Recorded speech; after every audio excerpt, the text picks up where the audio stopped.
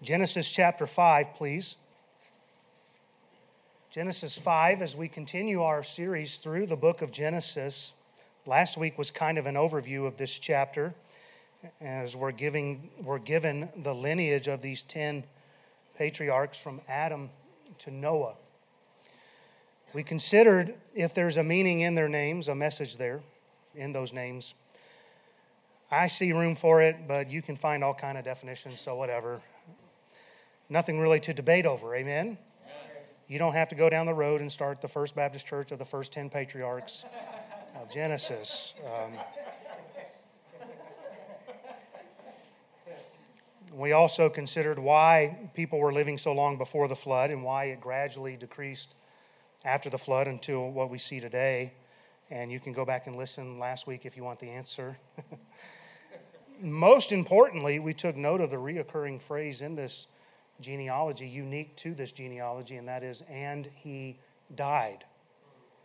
This phrase reveals the certainty of God's word as he gave it to man, gave it to Adam. God promised death would come through sin. And we see how death has now been passed upon all mankind. Romans 5:12, wherefore as by one man sin entered into the world, and death by sin, and so death passed upon all men, for that all have sinned. And because sin is our problem, our sin must be dealt with. We find the answer in Christ.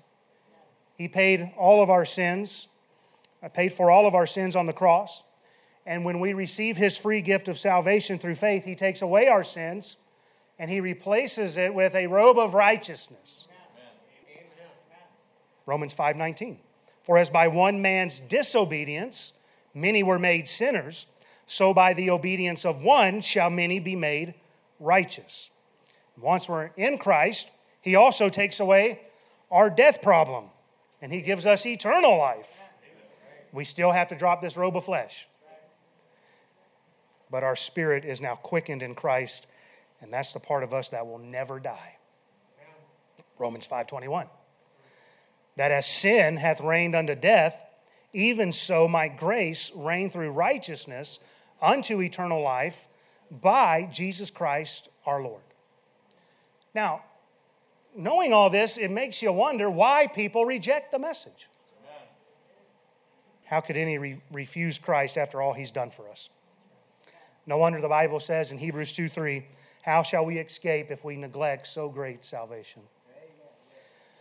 Well, I said last week we would do a flyover of chapter 5. This week we'll start getting a little bit deeper into this chapter. Let's do so by reading verses 1 through 5. This is the book of the generations of Adam. In the day that God created man, in the likeness of God made he him. Male and female created he them, and blessed them, and called their name Adam in the day when they were created.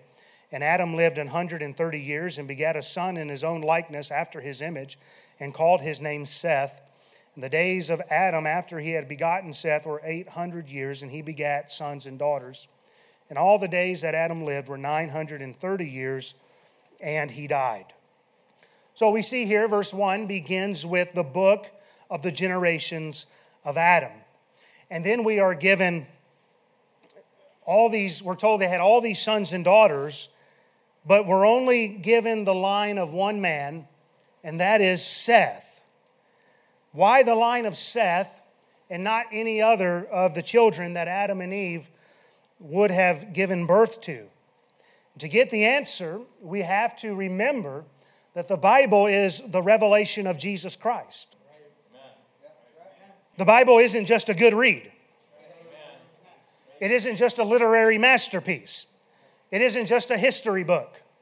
But the Bible is God's word to mankind to reveal to us his Son, Jesus Christ. Amen. Some of your Bibles have a title just above the beginning of the Revelation, and it says, The Revelation of St. John the Divine. Well, that's a problem. I think mine says it, so just pump the brakes. I'm not mad at you. That's added by man, by the way.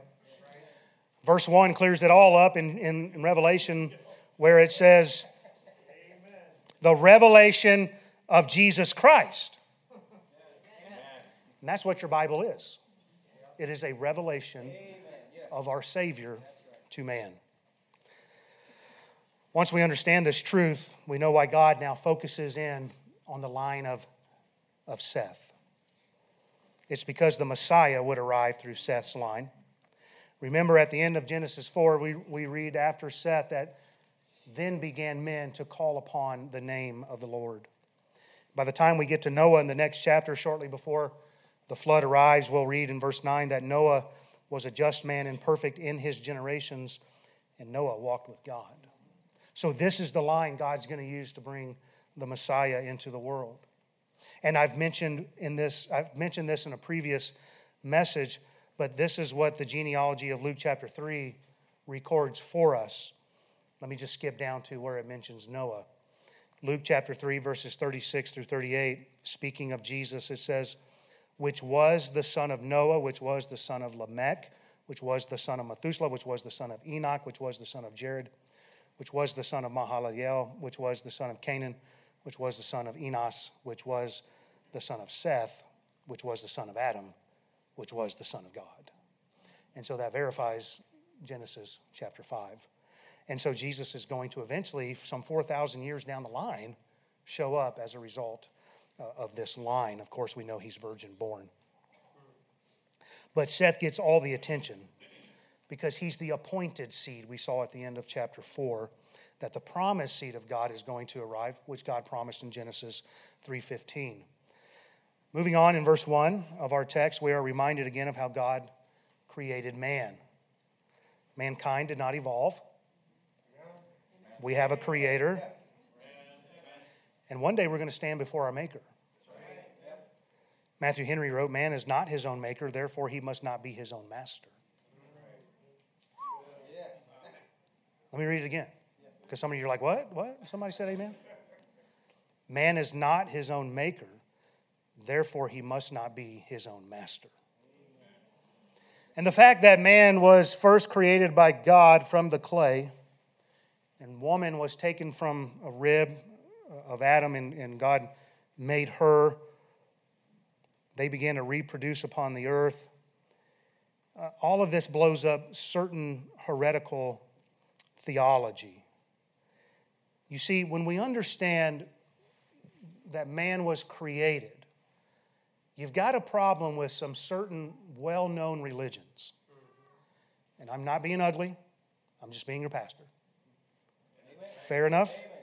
There is a false teaching out there about man having existed before being created by God upon this earth. From the website MormonBeliefs.org, they have a page entitled The Pre-Existence, Life Before Earth. And you'll read the following on this website. Quote, Mormons believe in a life preceding our existence on earth. Mormons call this pre-existence, pre-earth life, or premortal existence. Before we were born on earth, we lived in the presence of our Heavenly Father and His spirit children. In this premortal existence, we attended a council with Heavenly Father's other spirit children. At the council, Heavenly Father presented His great plan of happiness, or the plan of salvation, which was ratified by all of us.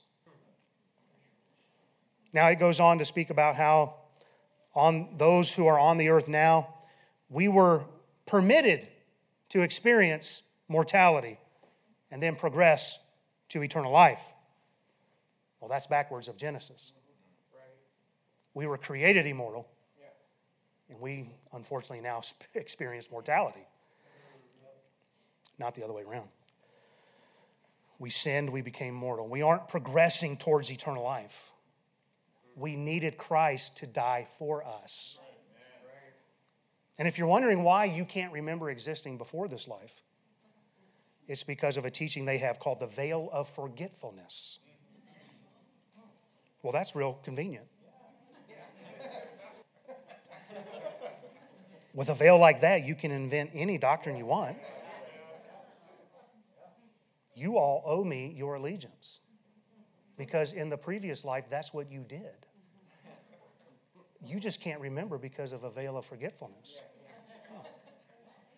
Listen, while I'm on it, I don't know why the Lord's leading me this way, but Mormonism is based off the angel Moroni. I don't have time to break down that name. What did Paul say? If any man or even an angel bring you another gospel, don't believe it. Well, anyway, we were created by God. The Lord God formed man of the dust of the ground and breathed into his nostrils the breath of life, and man became a living soul. Genesis 2:7. Genesis 2:22, in the rib which the Lord God had taken from man made he woman and brought her unto the man. God created man and woman on day 6. We are not from eternity past. We are not the offspring of some heavenly father and heavenly mother, but we are a unique creation of God Almighty. Amen. So just stay with the Bible. Amen. In the beginning, God created. We'll come back to being created in the likeness of God just a moment, but in verse 2, we are reminded how God created them male and female. We've covered all this before as well. This is just a reminder passage here for us. Amen. God bless you, Riley. We've covered all this while in chapter 1. I'm not going to stay here long. But who would have thought that this statement of being created male and female would become so necessary in our day? And I'm not being ugly again. But God created only 2 genders. God never messes up by placing a man in a woman's body.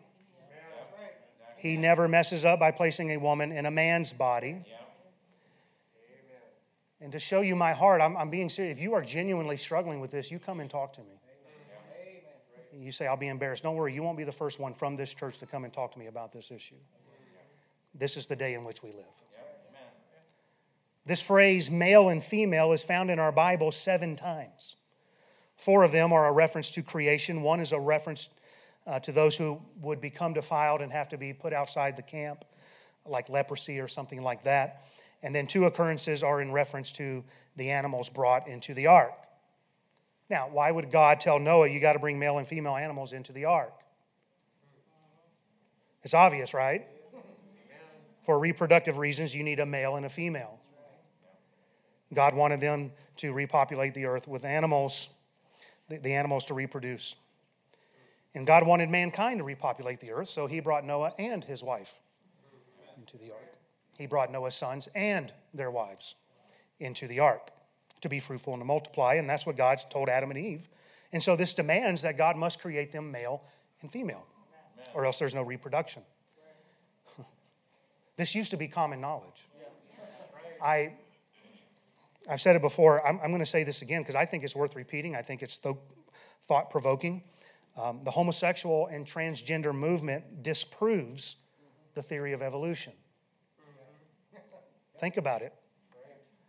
The theory of evolution teaches the propagation of a species through the survival of the fittest.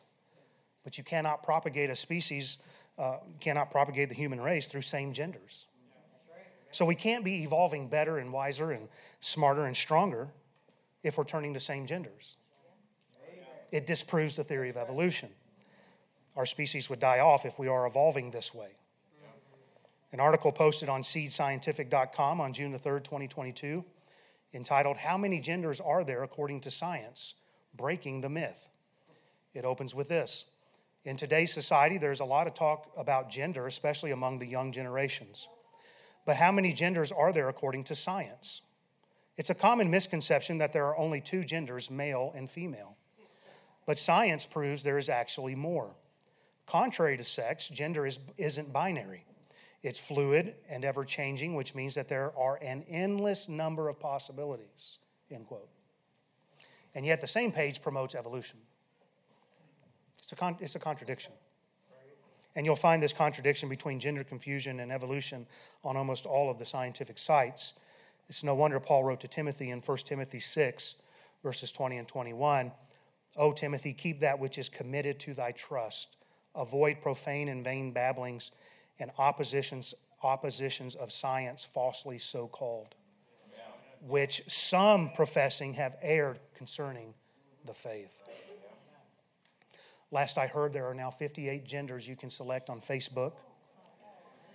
On medicine.net or medicinenet.com, you'll find a list of 72 different gender identifications to choose from. And this is now called a scientific fact. So while it may seem redundant to maybe our ears to hear God created them male and female yet again in chapter 5, and actually we're told twice in Genesis and then twice by Jesus Christ, God knew it needed to be stated clearly for the day in which we live. And so let God be true, but every man a liar. Go with God's word, and you'll discover the truth. Now I realize I'm just giving you a bunch of miniature sermons, but stay with me. Also of note in verse 2 is something else I've covered in a previous chapter. I didn't study this week, okay? This week I did. I'm teasing, I did. It's this interesting phrase where God called the man and the woman he created by one name, Adam. God created the first man and woman, and God joined them together in the first marriage. And God called them both by the same name, Adam. And it could just be as simple as God calling them both man. I mean, that's what, mankind. That's what Adam means. It also means a man of low degree. And since Adam was taken from the ground, maybe it's a reminder forever. Don't forget where you came from. Look upward. Because another word for Adam means ruddy, which is a reddish color, like the red clay. But I don't think we would be off base if we saw a deeper application in that we are, with our spouses, to be one flesh. Well, 3 husbands agreed. And therefore, they share the same name. It's no coincidence that a wife has historically taken her husband's last name as her own. It's an outward indication that a couple has become one. I'm not mad at you if you hyphenate, do your thing. I'm just saying this is historically the case. And it's also an indication that he is the head. I am taking his name. Genesis 2:23 and 24, and Adam said, "This is now bone of my bones and flesh of my flesh. She shall be called woman, because she was taken out of man. Therefore shall a man leave his father and mother, and shall cleave unto his wife, and they shall be one flesh." Matthew 19:6, Jesus said, "Wherefore they are no more twain, but one flesh. What therefore God hath joined together, let no man put asunder." Let not man put asunder. So your marriage is to be viewed as God having joined you together. Amen. That's what Jesus said. Amen. What God hath joined together, let not man put asunder. I know there's difficult circumstances. I'm not here to draw up hurts, but I'm just giving you Bible here. And so what you ought to work at is never allowing anything to drive a wedge between you and your spouse. Your spouse should be your closest friend. Don't worry, we're not going to re-preach everything I already covered earlier in Genesis.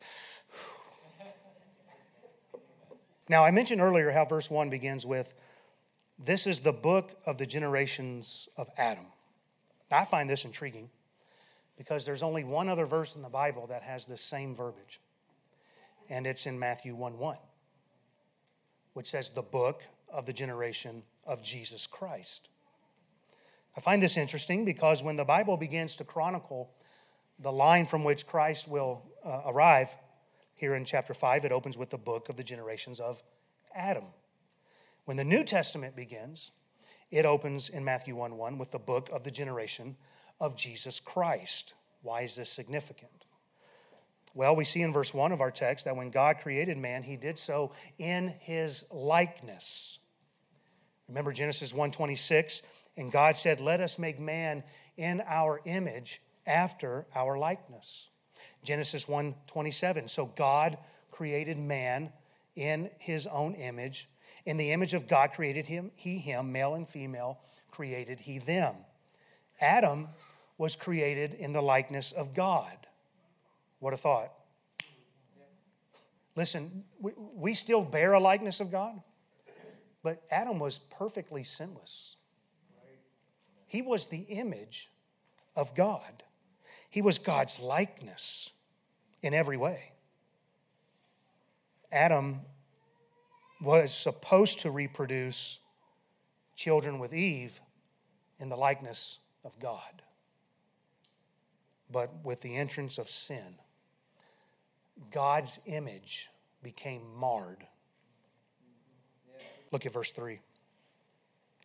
And Adam lived 130 years and begat a son in his own likeness after his image.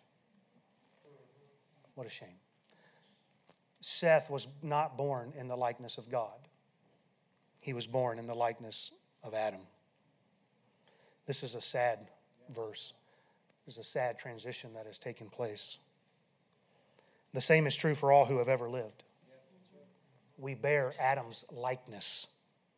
Job 15:14. What is man that he should be clean? And he which is born of a woman that he should be righteous? Psalm 51:5. The man after God's own heart said, Behold, I was shapen in iniquity, and in sin did my mother conceive me. Adam, now being in a fallen state and corrupted by sin, could only produce children in his image. It's a sinful image. It's a defiled image. It's a mortal image. All of Adam's race is born opposite of how God created Adam. We are born spiritually dead. We're not born with the likeness and image of God's holiness. And even if one is born again and they reproduce, they cannot pass Christ's righteousness along in the bloodstream. A sinner only produces sinners. And a saint can't produce a saint physically through birth. The new birth is only a work of God when a sinner trusts in Christ as his Savior. And because the first man, Adam, could not produce righteous saints through physical birth, we needed another Adam. We needed another Adam to come and make us righteous through the process of the spiritual rebirth. Because we failed. We corrupted ourselves. We needed another Adam. Another perfectly sinless Adam. So we have the book of the generations of Adam, and he died. But our New Testament, or the New Covenant, opens with the book of the generation of Jesus Christ. 1 Corinthians 15:45, and so it is written, the first man, Adam, was made a living soul. The last Adam was made a quickening spirit.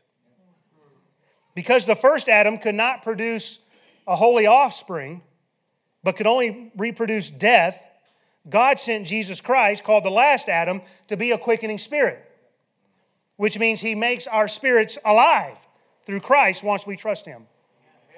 Ephesians 2:4-5. But God, who is rich in mercy, for the great love wherewith he loved us, even when we were dead in sins, hath quickened us together with Christ. By grace are ye saved.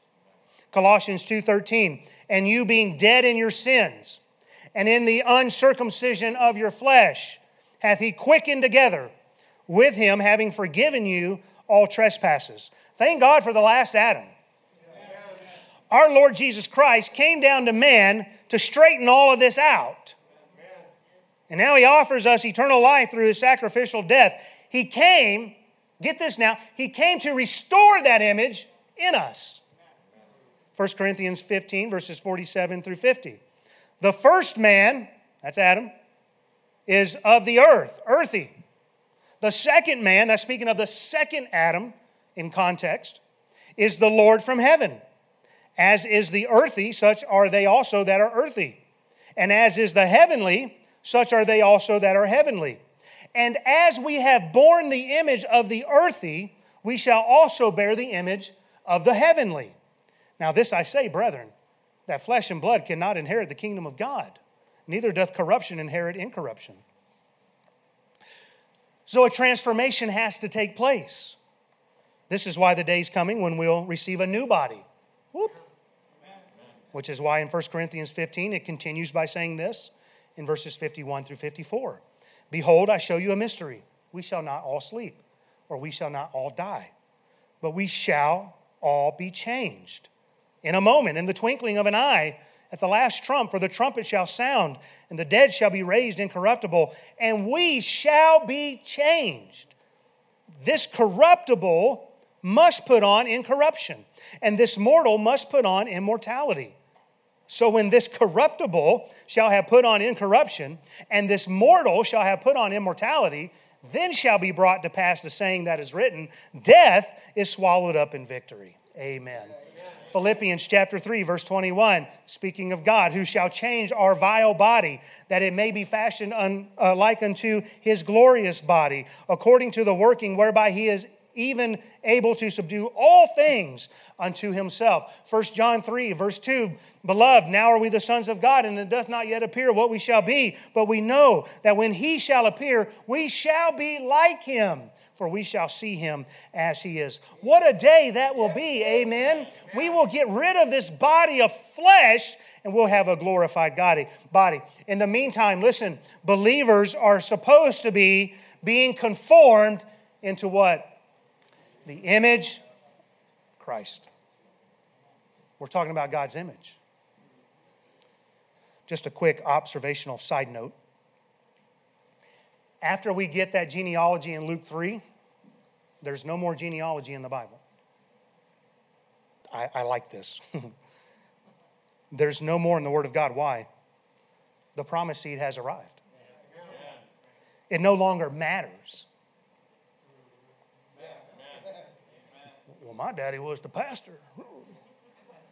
The only thing that matters now is his image. Galatians 3:28, there is neither Jew nor Greek, bond nor free, there's neither male nor female, for ye are all one in Christ Jesus. 1 Timothy 1:4, neither give heed to fables and endless genealogies. Now, if you want to spend all your money on Ancestry, whatever, I don't care. I don't have to, because I know my mom and dad, and that's all I've ever known. Okay, I know one aunt, a couple of outliers. Other than that, that's it. Some outliers. We won't get into that today. Amen. The more you learn, the more you realize my family line was jacked up. So why do I want to learn about it? Amen. Don't give heed to endless genealogies which minister questions, rather than godly edifying, which is in faith. Now, this is what I want to close with, okay? We find that there's a tale of two Adams. The first man, Adam, the second man, Adam. The first Adam, the last Adam. Your life or death is in one of those camps. The first Adam brings death. The second Adam brings life. The first Adam brings physical death. The second Adam brings a spiritual new birth. You can either experience the miracle of eternal life with the new birth, or you can refuse Christ, and the Bible says you'll experience what? The second death. It's one or the other.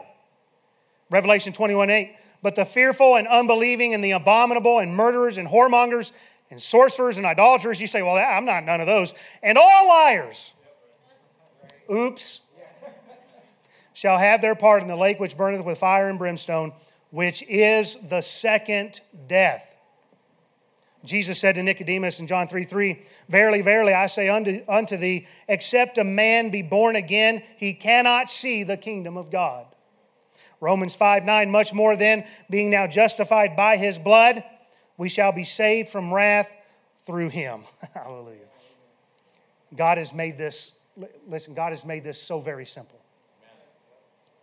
I like the fact that it's not all these ideologies and we have to kind of hem-haw around and pick and choose. And no, God said, look, there's one or the other. Yeah, that's right. It's black and white. Don't you like it when your boss makes it clear? Yeah. Well, I didn't really know what you wanted, and I just kind of took a stab at it. And it came out pumpkin spice, you know. It's that time of year. We got. Are you having flashbacks, PTSD? What's going on? Oh, okay. Poor Karen. Pray for her. Two choices. First Adam, second Adam. Death or life. Physical death or spiritual life. New birth or second death. The straight gate or the broad gate. It's all so simple.